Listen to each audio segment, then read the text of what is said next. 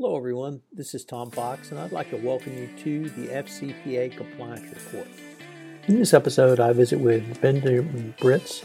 He is a partner at Hughes, Hubbard & Reed. We consider the current status of the Varsity Blues prosecution. We look at the persons who have pled guilty and the relatively light sentences they received. We'll take a look at those who are maintaining their innocence and have continued to plead not guilty in the face of continuing increased charges, including money laundering. We take a look at cooperating witnesses and see where they might be taking their testimony and evidence in this case. We consider the colleges and universities involved and what it may mean for them going forward. It's a topical podcast, literally torn from the headlines, that I know you will enjoy. The FCPA Compliance Report is a production of the Compliance Podcast Network and a proud member of C-Suite Radio. Thanks so much for listening. Hello, everyone. This is Tom Fox, back for another episode, and today we are going to take a look at Varsity Blues. So I have with me Ben Britz. Ben is with a partner at Hughes Hubbard, and he is going to speak to me about where we are in Varsity Blues, where we've been, and where we may be going. So Ben, first of all, go blue, as we're Go fellow blue. U of M grads. But second of all, first, thank you so much for taking the time to visit with me today. Oh, thank you for having me. So I was wondering if you could tell our listeners a little bit about your professional background and your practice these days. Sure. As you said, I'm a partner at Hughes Hubbard & Reed in Washington, D.C., and I'm part of our what we call our internal investigation, anti-corruption and internal investigations practice group, which is sort of a broad umbrella dealing with investigating and then handling whatever fallout there may be, whether it's a enforcement action, shareholder lawsuit, criminal prosecution of various sorts of wrongdoing, usually corporate wrongdoing, but that can go towards individuals as well. The majority of the work deals with anti-bribery concerns, often under the FCPA, but also under other statutes. But can apply to a wide number of potential misconduct. Ben, I was wondering if you could kind of give the audience a broad description of what the Varsity Blues scandal is. Sure. The Varsity Blues scandal is essentially a college admissions scheme. It's centered around an individual named Rick Singer. And what he had done was devised what he described as a side door to the college admissions process, the front door being getting in on your merits. The back door, as he put it, was getting in based on donations to a university. And he had the side door. And that essentially consisted of two schemes that he managed for quite some time with a large number of different families. The first scheme being cheating on college admissions tests, which he had a number of ways to facilitate, including a person he was working with who was sort of a testing savant who would go and pretend to be the student in question and could basically get whatever score they had decided. The other scheme was, and this is the one that's really gotten a lot of attention because it's a little more salacious, is essentially paying university athletics coaches and athletics administrators bribes to pretend during the admissions process that particular students were recruited athletes so that they would get much more favorable admissions treatment when in fact the students had generally no aptitude at all for the particular sports that they were supposedly so gifted in and would be contributing to the university. Now, as I said, there's a lot of people that got wrapped up in this. There's over 50 people that have been charged, people who are working with Singer, people, the coaches and administrators, and then various parents. One of the interesting things here is that in many cases, the students themselves didn't know about the schemes, but the parents who were paying him the money to facilitate these various schemes, and obviously some of these people are quite well known, low-level celebrities, and so that has greatly increased the media attention that the case has gotten. So we seem to be at a point where we've had several people plead guilty. We've had or multiple people plead guilty, and then we've had multiple people who have been sentenced. My observation has been that the sentences the judges have laid down have been below what the prosecution has asked for, perhaps a little bit higher than what the defendant asked for. In terms of white collar crime, would that be consistent with what you've seen in practice where the judge might go in a different direction or split the difference or do something different than really what the prosecution has laid out? Or are there other factors that the court takes into account? Sure. I don't think it's unusual. People have noted that the sentences that have come out to date have been relatively light. That doesn't entirely surprise me, given some of the conduct that's alleged and the defendants themselves. I think the courts are probably likely to take something of a view that these are, however distasteful the conduct may be, there isn't a particular gain from locking these people up long term. These aren't threats to society. These are people who got overzealous, shall we say, in trying to get their kids into school. And so some of the sentences, which have been, several weeks of jail and then a year of supervised release, things of that nature, probably gets, in the judge's view, to where they need to be, considering the sort of collateral consequences that are coming towards these defendants. These have huge implications for these people in their personal and professional lives, and given that, a judge may not be particularly moved to tack on an extended jail term. So it doesn't surprise me per se, but every judge will weigh things differently, so you can never count on that. It's also a function of you're getting the people who pled first, and those people are usually the ones who are going to get the most leniency. They're usually cooperating, and so there's an advantage to being at the head of the pack if you want a later sentence. So two prominent persons who have continued to assert their innocence are relatively well known, at least one of them, Lori Loughlin, and her husband, Massimino Giannulli. New charges based on federal law targeting bribes of over $5,000 or more to organizations that receive at least $10,000 from the federal government, which would include some of the universities involved who've accepted research grant, have really been added to the indictment against these individuals. Does that really differ from the prior charges of fraud around honest services or money laundering? So is something different going on, or is this more just adding on to what's already there? I think it serves really two purposes. The first is simply applying further pressure to these people to try to get them to agree to a guilty plea of some variety. And it's not beyond prosecutors to add charges where they can to amp up the pressure, particularly where these people are looking at other cases and seeing relatively light sentences coming in. Prosecutor may view it as sort of a carrot and stick approach to coaxing these people into being more cooperative. The other side of it is that from a legal perspective, the charges that they're adding somewhat fill some holes that might exist from a factual standpoint in some of the other charges.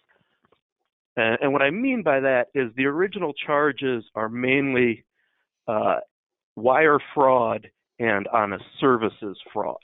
Wire fraud in that they've used wires to facilitate a fraud on the on the universities. Honest services fraud a variation of that because wire fraud is limited to you have to be defrauding the person out of property. And again, in these cases, it's sort of a mental exercise. What's the property that's being obtained? I guess it's an admissions slot. It's a little ephemeral. The honest services fraud says that the universities are entitled to the honest services of their employees. So that substitutes for the need for a true property. But even with that, it's a little, possibly in some of these cases, a little difficult for the prosecutors to explain to a jury and to really get the proof here of who's the victim, what's the damage. These charges become a little bit, as I said, ephemeral because there isn't a particular thing being gained in that someone else is being deprived of, arguably. And what the new charge does is it adds a charge of federal program bribery, which basically says that because these universities are receiving federal funds, there's a statute that says you can't engage in certain sorts of bribery with regards to things receiving federal funds, and that becomes a little easier perhaps to explain to a jury to say the victim here is the United States government. The United States government allocated money to provide these services, and these people are illegally undermining that process.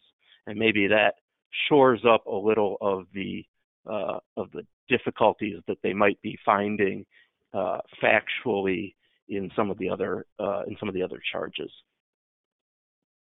Ben, my only real experience with white collar defendants is around the FCPA, and there are very few FCPA individuals who go to trial, although I recognize we're in the middle of a huge trial right now, so that's somewhat anomalous, I should say. But there was a couple named Gerald and Patricia Green that went to trial, I think back in 2010, and they lost. They were given as minimum of sentences as you can get, 6 months house arrest for Gerald Green and 3 months for his wife, Patricia. But because they went to trial and were found guilty, the government came in and forfeited their assets. Is that kind of draconian penalty something that the defendants in Varsity Blues are looking at, or are they only looking at some amount of jail time? I believe that I'd have to look more carefully, but I'm pretty sure that in a number of the cases there are forfeiture allegations or forfeiture charges, I should say. So I think that is available in at least some of the cases. So you mentioned him early on, Rick Singer, and that's the person who really led the college admission scheme, or has been the lead person leading this scandal. He pled guilty earlier this year and is cooperating with prosecutors. Would you expect him to testify at trial if anyone went to trial, and would that help him potentially reduce his sentence when he does get sentenced?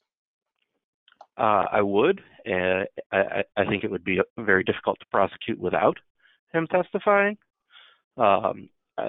Also, certainly it would help him in his own sentencing. He's already, I believe, gotten a recommendation from the government for, I think it's 3 years of supervised release, I should say, and a fine of something on the lines of $1.25 million. Considering that the charges he was facing carried about 65 years of jail time, I think that's a pretty good deal he's got already. So I don't know how much beyond that he's going to get, but certainly he's given a huge amount of cooperation to the government, and as often happens, he's been rewarded for it. So in Texas, that's what we'd say is good lawyering. So one of the things that has struck me about some of the claims of the defendants, some have now been dropped and some are moving forward. they claim that they thought they were making a charitable or making a donation to the university. And it's, Yep. I would say, a time-honored tradition for people whose parents whose children are potentially considering a university to make a large grant, to make a large donation. That's something that's gone on probably way before you and I were born, and will continue way after you and I are gone from the scene.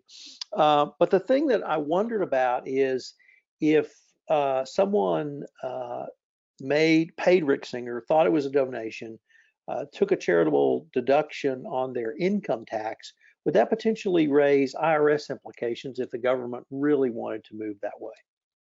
Yeah. Well, first of all, I am not a tax lawyer, so I will gladly not get into the details of where that fits in the tax regulations. But as I think the quicker way to answer it is that in a number of these cases, that's already baked into the prosecution, because a number of the defendants have been charged with fraud against the United States by virtue of the fact that they took tax deductions and therefore defrauded the IRS. So for some of these individuals where they did take it as tax deductions, they're actually being charged for that already. Whether the IRS could come around us for another bite at the apple may depend somewhat on the scope of the agreements these people might be reaching, and other nuances of tax law that I'm not an expert on. But it's already been part of the prosecution for a number of these people. It also goes to a somewhat of an interesting defense that some of the people I think are testing out, which is that they legitimately believed that these were charitable donations.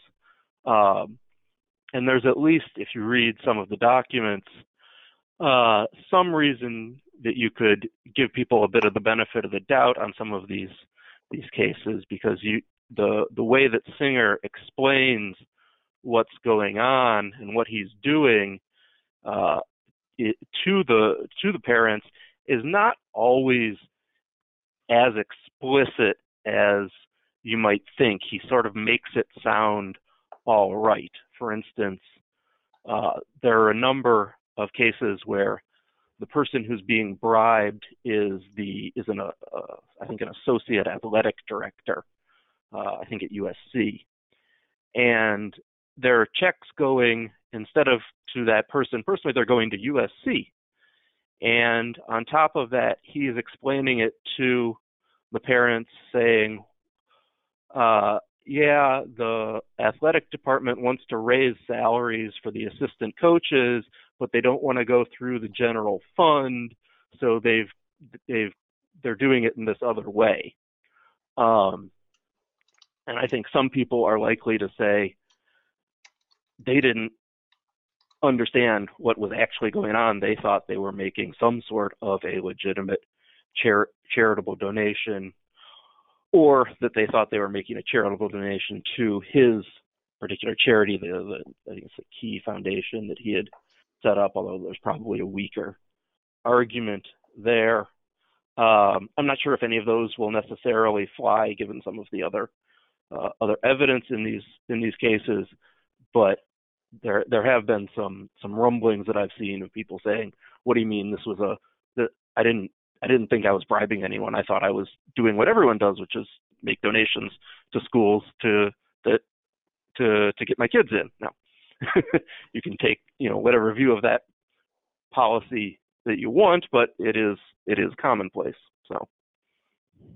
Well, Ben, unfortunately, we're near the end of our time, but this has just been a fascinating exploration, at least for me, of Varsity Blues, sort of where we've been, where we are now. And I wanted to maybe end with where we might be headed in the future. Would, in your experience, would this be something that typically, eventually, all of the defendants would plead guilty and it would just sort of go away? Or, perhaps are we looking at a huge show trial? Not show trial, but trial in terms of a lot of publicity and a lot of interest from people like me and yourself and people other people and certainly the press? Well, I have to say I'm sort of hoping that someone pushes it to trial. I think it would be fascinating. But my expectation is that eventually most, if not all, of these will probably resolve in some fashion. You figure if there's 50 defendants, the math just tells you that someone's going to fight. On the other hand, I think if you look at how quickly so many people have laid down and pled out on this, I suspect there's going to be increasing pressure on the holdouts to follow suit, particularly as the prosecutors ramp up the charges and as the possibility of real jail time starts to set in for people who may be a little bit in denial. So it could go either way. Candidly, I hope someone fights it, but you never know. Well, thank you so much for taking the time to visit with me. This has been a great conversation, and I look forward to perhaps visiting with you again as we get further into these cases. Happy to do so. Hello, everyone. This is Tom Fox. Thanks again for listening to this episode of the FCPA Compliance Report. If you have any questions, you can email me at tfox@tfoxlaw.com. I hope you'll join me again next week where I take up another issue or issues to explore in the world of FCPA compliance and ethics. The FCPA Compliance Report is a production of the Compliance Podcast Network and a proud member of C-Suite Radio. Thanks so much for listening.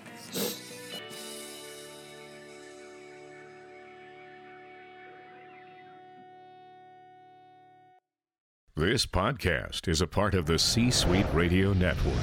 For more top business podcasts, visit c-suiteradio.com.